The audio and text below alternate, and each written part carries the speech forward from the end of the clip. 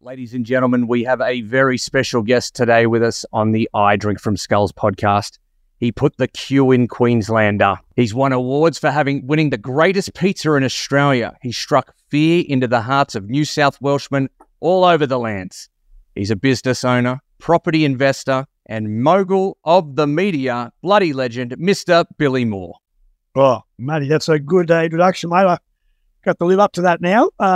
The only thing that's in that resume, I just realised you didn't put in there. You might not remember, you might have been too young, but I won Sale of the Century. Sale of the Century? Jeez, I got to get my facts right. No, that's so that not many people know about, but I won that when I was in my, I think it was about 93, 94. I grew up in Wollongara, and my parents used to love Sale of the Century. When I was asked to go on the program, I said, yeah, I'll go on, and I ended up winning the whole thing. So it was a good experience. Not just a pretty face, got the facts, got everything happening. I love it. Let's go. I drink from skulls, drink from the skulls of my enemies. Well, for everyone watching along, who the hell is Billy Moore? Well, that's a good place to start, I suppose. Born in Tenterfield, New South Wales. Shock horror. So for everyone in Queensland, before you turn off, please just wait a moment. And for everyone in Wales, before you start jumping up and down and thinking, oh, mate, this bloke's a fraud. I come from the most southern town in Queensland, a little place called Wollongara. Our population 400, and it actually the little town spans across New South Wales Queensland border. Newington Highway, Toowoomba, where you're speaking to me from, Warwick, Stanthorpe, where we went to high school, across the border at Wollongara. 300 people live on the Queensland side, the north side, and that's called Wollongara. 100 live in the twin town, the other side, called Jennings. There's a train track that separates two. They had a Jennings hotel sold to his new. We had the Forex hotel sold Forex only. And it was, let's just say, it wasn't the greatest place in the world if you're looking for opportunities from the town. But I had a great upbringing there. Well, I was born in Tenterfield. My mother rushed me back across the border before the oxygen time to infect my lungs, she said. Mum's a legend. I basically finished high school in Stanthorpe on the Friday.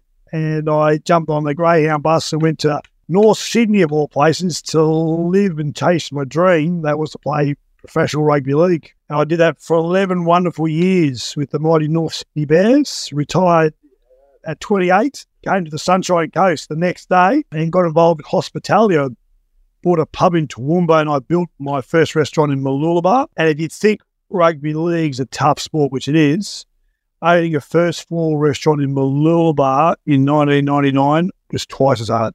It was such a hard thing to do, and I did it. I survived 7 years, got out of the industry, did a few other little things for 5 years, and I've been back now in the restaurant game for Jellos for the last 13 years. Here we are right now. That's amazing, mate. You don't do things if they're easy. You get after it and go all in. I want to go back to, so you high school, Stanthorpe, small country town, very cold, good apples, lots of good stuff in Stanthorpe. How did you get, you picked North Sydney? How was that, going there as a young bloke? That's a great question. So I never played representative football until my last year at high school. I was lucky enough to get asked to go to an Armidale rugby league camp when I was 15, and at this camp, there was 700 of Australia's best junior rugby league players, 15, 16, 17, 18-year-olds. And these were the kids who were Australian and New Zealand schoolboys. They were state players for those respective age groups. And then there was me, and I hadn't played any rep football. And at the end of the camp, 700 kids got the same generic training program handed out by Wayne Bennett, who was the coordinator of the camp, the lead coach. And it was the same training program, but to me it was Billy Moore's. So I went back to Wollongara and I embarked 3 years on faith, hard work, tenacity. I trained every day to become a rugby league player. And when I was 15, I went away to representative trials, didn't make it. 16, trained every day, went away to representative trials, didn't make it. 17, I went away to the trials, 17-year-old, trained virtually every day, 3 years. And I made first full rep stage. Then the next week, the one after. And over the course of 10 weeks, I went not playing rep, playing in the Australian final. 34 kids played that day. I got man of the match. And I was the only kid that wasn't contracted out of the 34. So when I come off the field, scouts from the Broncos, Penrith, Parramatta, and the mighty North Sydney Bears were waiting. They all offered me a contract. And my mum, God love her, she was my manager, she took control and she said, righto, and she'd done a bit of an assessment, and she said, you're going to go to North Sydney. And I'm sure you'll agree, mate, you don't argue with your mother. I said, no problems. A couple of years later, I'm having a coffee with Mum. I said, Mum, why did we go to North Sydney? She goes, what do you mean? I said, well, the Broncos, 6 premierships, Penrith, 4 premierships, Parramatta, 4 premierships. North hadn't won a premiership for 70 years. She goes, okay. She said, I'll tell you honestly, the reason I see you to North is 2 reasons. First, I don't know how good you were because you hadn't played any rep football, so I wasn't sure whether you were good enough. And the second thing was, North, with all due respect, wasn't that strong a club. So they only had 1 Billy Moore. The Broncos, Penrith and Parramatta are the 3 largest junior bases in the world for rugby league. She goes, they had 20 Billy Moores, and you needed to be showing some love just in case you got hurt, just in case you went up to standard and it would take a few years for you to build up. It just happened that I hit a form patch and basically I just kept getting better and better and better. And I played first grade within 6 weeks of going to the club.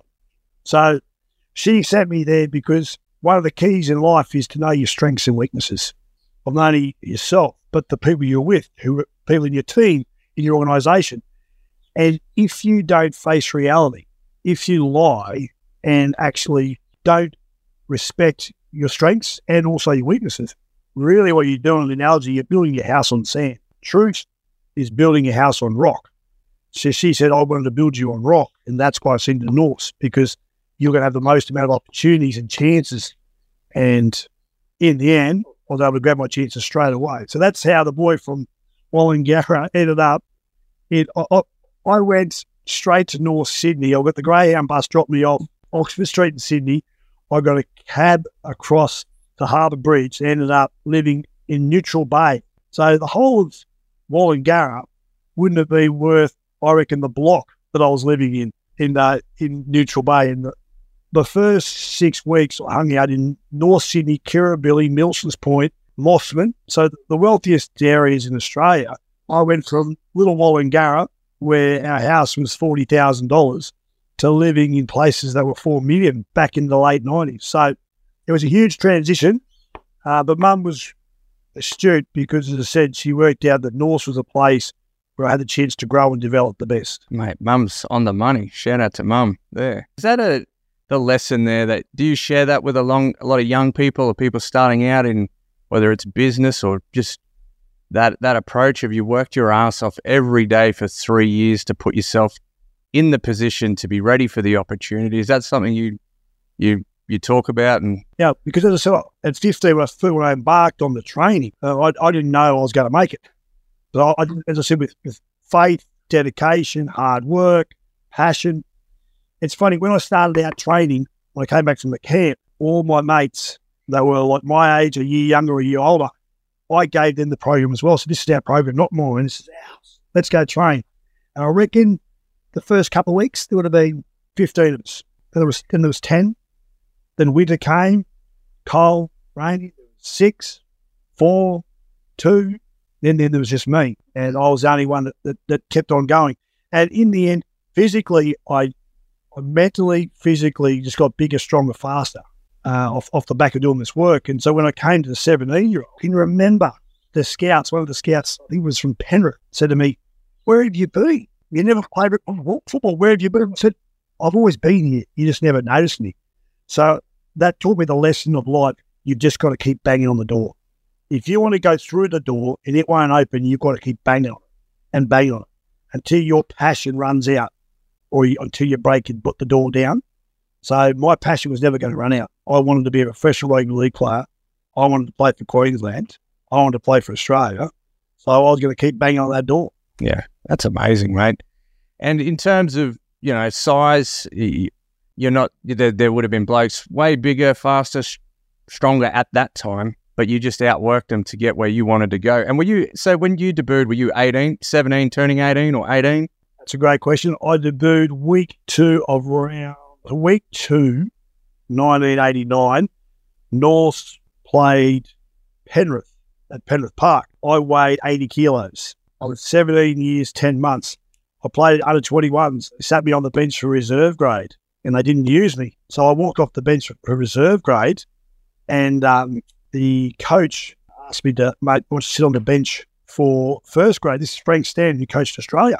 He was a North Sydney coach. He goes, I want you to sit on the bench for first grade. And I went, oh, shit, basically. Well, wow. So I'm sitting on the bench. Norths are down by 30 points. Penrith in 1989, and I think about 10, maybe 11 internationals in the team. Greg Alexander, Brett, John Cartwright, Mark Dyer, Roy Simmons, all these superstars. Anyway, 5 minutes to go in the match, the manager turns and goes, Billy, you're on, son. You're going to make your debut. Out you go. So I charged out. I was wearing shoulder pads and headgear. I was the 8th youngest player to ever take a first grade field at that point in time. Anyway, I ran on. We got the ball. We got a penalty. So I took the ball up off a tap. Ran straight at Mark Guy, 115 kilos. Peter Kelly, 120 kilos. I have the distinct, almost dubious honour of having the shortest ever debut. They knocked me out cold. You couldn't have picked 2 bigger, tougher men to take your first charge at. I didn't use the intelligence side of the equation there. So that was my debut as a first grader. Anyway, I dropped back and played reserve grade for a couple of games, and then I made my run-on debut later that year against Manly at North Sydney Oval. So I played 3 first grade games that first year, and then the next year I was full-time first grade. North as a club and the team and what you guys achieved was just a golden era from I was only quite little at that stage, but were there many guys with similarities to yourself at North in that they weren't superstars when they were younger, but you built this amazing team and did some really cool things in the, like, what's now the NRL? I was probably the one who came through with a less amount of, I suppose, badges and trophies, but the group was really young and ambitious, and the club did a wonderful job of bringing together the youth with experience. They went and purchased 3 wonderful players. They bought the late, great Peter Jackson, they bought Mario Fedick, and they bought Pat Jarvis. And those 3 brought a certain level of steel, confidence, toughness, work ethic. And they blended that with these young blokes, Jason Martin, Dave Fairling, myself, David Hall, Tony Hearn, all these young guys coming through. And that first year, I played 3 first grade games, and then they basically dropped me back. I ended up playing reserve grade, and we won the reserve grade competition, North's first premiership in 30 years. Had all those names I mentioned, all those young blokes were in that team, and the great Kerry Bowstead was in that team as well. It was his last year. So they blended these youth with these experienced players, great environment. And North were renowned for not delivering. And in my career, I played 11 years at the club, 10 years full-time first grade. We made 8 semi-finals series. 4 times we came third. But unfortunately, we never made the big dance. So people go, you guys never did anything. But in that era, that decade of the 90s, games won or lost, we were the 3rd most successful club across that whole decade. Unfortunately, there's no grand final appearance or grand final win there. But it was a good bunch of people to be around. And as I said, a great learn for business there is blending youth experience. They cut away a bit of deadwood. Sometimes you've got to cut away some of the old to bring in the new, and you've got to make sure you bring in with the right attitude and principles. That's a lot of success too. The finals were 5 teams versus 8 now. To be up there that high, that consistently for that long there's a lot of success there. And I love that lesson too. Like in business, you want to be aligned with someone who's got the runs on the board, been there and done it, so that you can learn those lessons that no one can teach you other than the people that have actually been there and done it. So yeah, I think that's a really great share, mate. You've you had a very successful first grade career from 17 through to 28. We'll talk about that in a sec. Represented Queensland, represented Australia. What was your favourite, what was the best sort of thing that you loved the most about it all, mate? The thing I love most about it, I used to love being around like-minded people, the same thing. They wanted to become the best they could become, as an individual, as a group. I loved the adrenaline. You can't buy that adrenaline. I didn't care. Rupert Murdoch can't buy the adrenaline that I got when I was running out for Queensland. I used to love living in a world of black or white, clinical and clear, win or lose. There was no grey. The world I lived in was you either won the game or you lost the game. You can't put lipstick on a pig. So I lived in a world where it was all about the outcome, getting the result. How you get the result, sometimes it's semantics, sometimes it's luck, sometimes it was this, sometimes that, but ultimately get the win, deliver. And I love living in that world where it was clear. When I came out as a 28-year-old into the business world, that's where I really struggled because I'd lived my whole life in this world of black and white, not shades of grey. And the real world, you're surrounding yourself with people with different motives, different drives, different wants, and it creates this world of grey. So it took me a bit of time to adjust to that. That's the things you miss most of all. I didn't miss the pains. I didn't miss the nerves. That unison of everybody, all the team, all the coaching staff, all the support staff, all working, just drilling down to one thing. One thing mattered. The scoreboard on a Sunday afternoon at 5 o'clock must say win. That's what I miss because you had that absolute focus and the amount of momentum. I love the word momentum in life. The amount of momentum and drive that gave you was something that it's very hard to find something similar these days.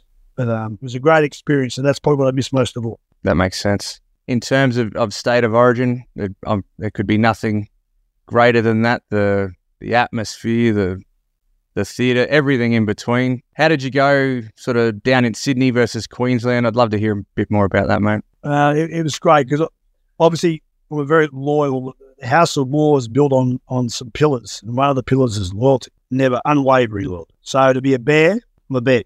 I'm a Queenslander and obviously an Australian, but to play for Queensland was my dream. I remember one of the first images I had as a kid was 1980, Arthur Beetson running on the field at Lang. And I can remember as a kid, so I was 8 turning 9, and I remember my dad, how much pride he had. I didn't understand it. Wow, I didn't realise that was about one of the most emotional things I'd ever seen my dad at that point in time. And he said, Arthur Beetson, this is his first time for Queensland. We've been waiting 20 years for him to come and do this. Didn't realise this. I bought in. And then for me to be around the late, great Peter Jackson, he's the one who really taught me. And when you say Queenslander, and all your beautiful New South Wales listeners, this is what the Queenslander means. And these three wonderful things, Matty, that carries through in life. It means three things. Queenslander shouted means help your mate. Number 2, find a solution. And number 3, no excuses. You're a professional. What a professional means to Billy Moore is we're not paid for excuses. We're paid for solutions. So go and find them. So when you wear the Queensland jersey or wear the colour of Queensland in any sport, you must find a solution and win. Because if you try to glorify a loss, you're putting lipstick on a pig and it doesn't wash, especially when it's against New South Wales. So for me to represent Queensland was a dream. I remember, obviously, the Queenslander call that was said walking down the tunnel in 1995, Game 1. That just grew. The momentum was massive. The next year, we won that series 3-0. The next year, Game 1 was in Sydney, and Rod Wishart was taking kicks for goal. It was in the City Football Stadium.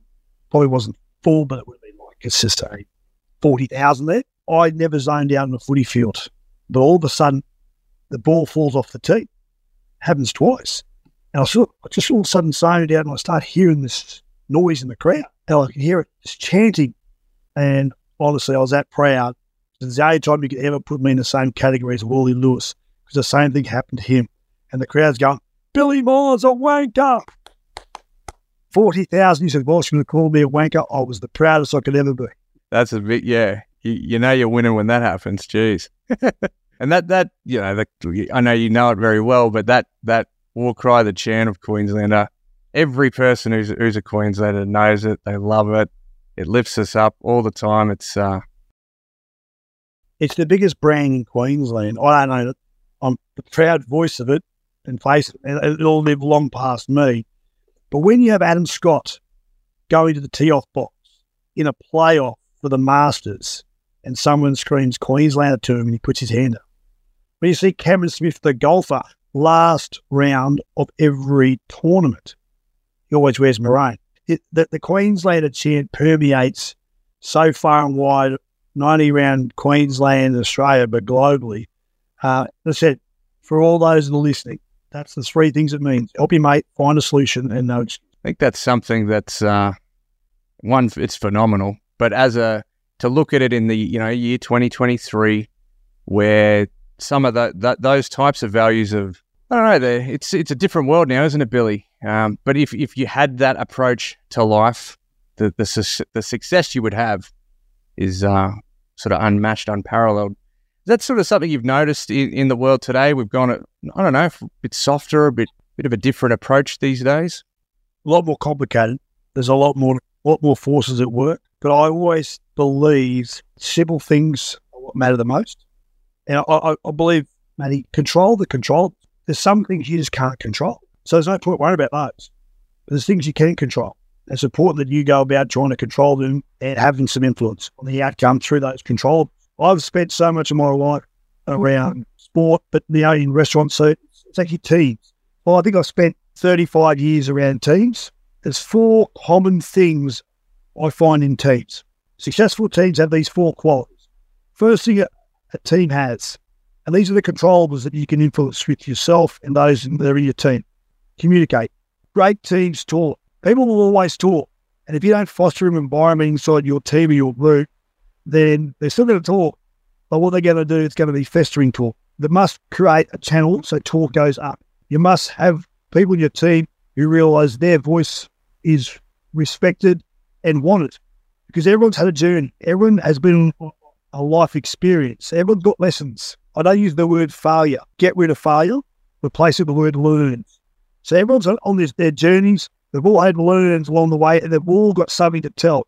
So you need to have a team which respects communication, fosters it, but has it going up. Because if you don't let it come up, it'll still happen, but you'll have a festering sore that will grow inside your team. The second thing great teams do is they worry about the 1%ers. When you look at great teams, whether it be business or sport, they don't walk past certain things because they know whatever you walk past, that then becomes the standard. So I find that, not so much the word pedantic, but great teams know they've got to make sure those little things that we sometimes forget about, we overlook, we don't want to do because it's a bit too hard, you've got to do it. And the great guys do it. The third thing that great teams do, they get the right people on the bus. I find that there's a great saying, change the people or change the people. So the people who are on your bus, you've all got to be going the same way. And if you're not, you've got to try and change them to basically get on the bus and go the direction we need to go. If you can't change the people, you've got to change the people. You've got to remove them. I always say A graders recruit A graders, B graders recruit C graders. Great leaders, great decision makers are not afraid to not be the smartest person in the room. And like, why would you want to be? You want to have other people around you that are smarter. They can give you suggestions, give ideas, they empower the team. A graders recruit A graders. A B grade leader puts C graders around them so they feel smarter. That's what you don't. And the fourth thing great teams do is they know their job. So Craig Bellamy, I interviewed him once and he told me at the Melbourne Storm, when you think about rugby league, no side in the last 2.5 decades has been more successful and at the same time have created more stars and then lost them and then created some more. How'd you do it? And his answer was, as I said, simple. He goes, I make sure everyone knows their job. Every player has 3 KPIs, 3 key performance indicators for every game. Whether you've had 400 games like Cameron Smith or a rookie of 1 game, you all have 3 jobs. Do your job. Do your 3 jobs. You can do job 4, but you've got to do 1, 2, and 3 first. If you don't do those, we've got some problems. Because he knows if everyone does their job, that team is going to be in the best position to win the game, to have the outcome you want. So controlling the controllables, I believe, is the most important thing I learned on that journey through those wonderful steps from the Bears to Queensland and Australia, and now to Jellos. I realised that the commonality across sport and business for teams are those 4 things. Mate, that's fantastic. So many great lessons there for the parallel with what works in football, teams, people, translates to business and life. It's the same stuff. It's a big lesson that, everyone should take good note of, mate. So one thing I noticed with success, it's hard to be successful. It's 10 times harder to maintain it. And one of the things I learned, I broke my jaw when I was 21. Norse, it was the last trial game of the season. And we just bought those wonderful players, Pat Jarvis and Mario Fennick, Peter Jackson. Anyway, I broke my jaw the last trial game against Manly. I was wide shut for 14 weeks. So it was a really bad break. I remember when I was out for the 14 weeks, Norse won 13 games. all of a sudden they became this side, which continued for another decade, but I wasn't part of it. I was sitting there watching it unfold. And a great mate of mine took the 13 jersey off me, a guy called Gary Larson, superstar. I was good, he was great. And he went on and played Origin that year. And I'm sitting there so I wasn't quite 21. I'm sitting there, watched Gary playing great, wearing the number that I thought was mine. And Pat Jarvis took me aside, and he was a police sergeant from Newtown in Sydney. He's the guy who discovered Jeff Fennick. And this guy was tough as team. One of the days just before I made my comeback 14 weeks later, he could see I was moping around a bit, and he said, what's wrong with you? I'm sitting there watching this team perform, and they're winning, but I'm not out there. I deserve to be out there. He said, you deserve it. I said, all right, this is the greatest lesson I learned. He said, you deserve nothing in life. It's what you make and take every day is yours. You've got to earn it. You don't deserve it. I went, wow. So that actually taught me the lesson on continued success. As soon as you think you deserve success in your team, in your business, in your life, all you do is make yourself weaker. You don't deserve it. You've got to earn it. Now, Orgello's does 100,000 customers a year. We don't deserve any of that business. We've got to earn it. We've got to make your experience at Orgello, from the moment you think about coming in to the moment you leave, has to be perfect, or as close to perfect as we can make it. Through the service, the food, the welcome and the goodbye, we've got to earn the right to have you come back. So if you want to be consistent in life, earn it. You don't deserve it. Love that, Billy. Such a powerful message there, mate. What I'd like to do now, we'll take a quick break and we'll come straight back.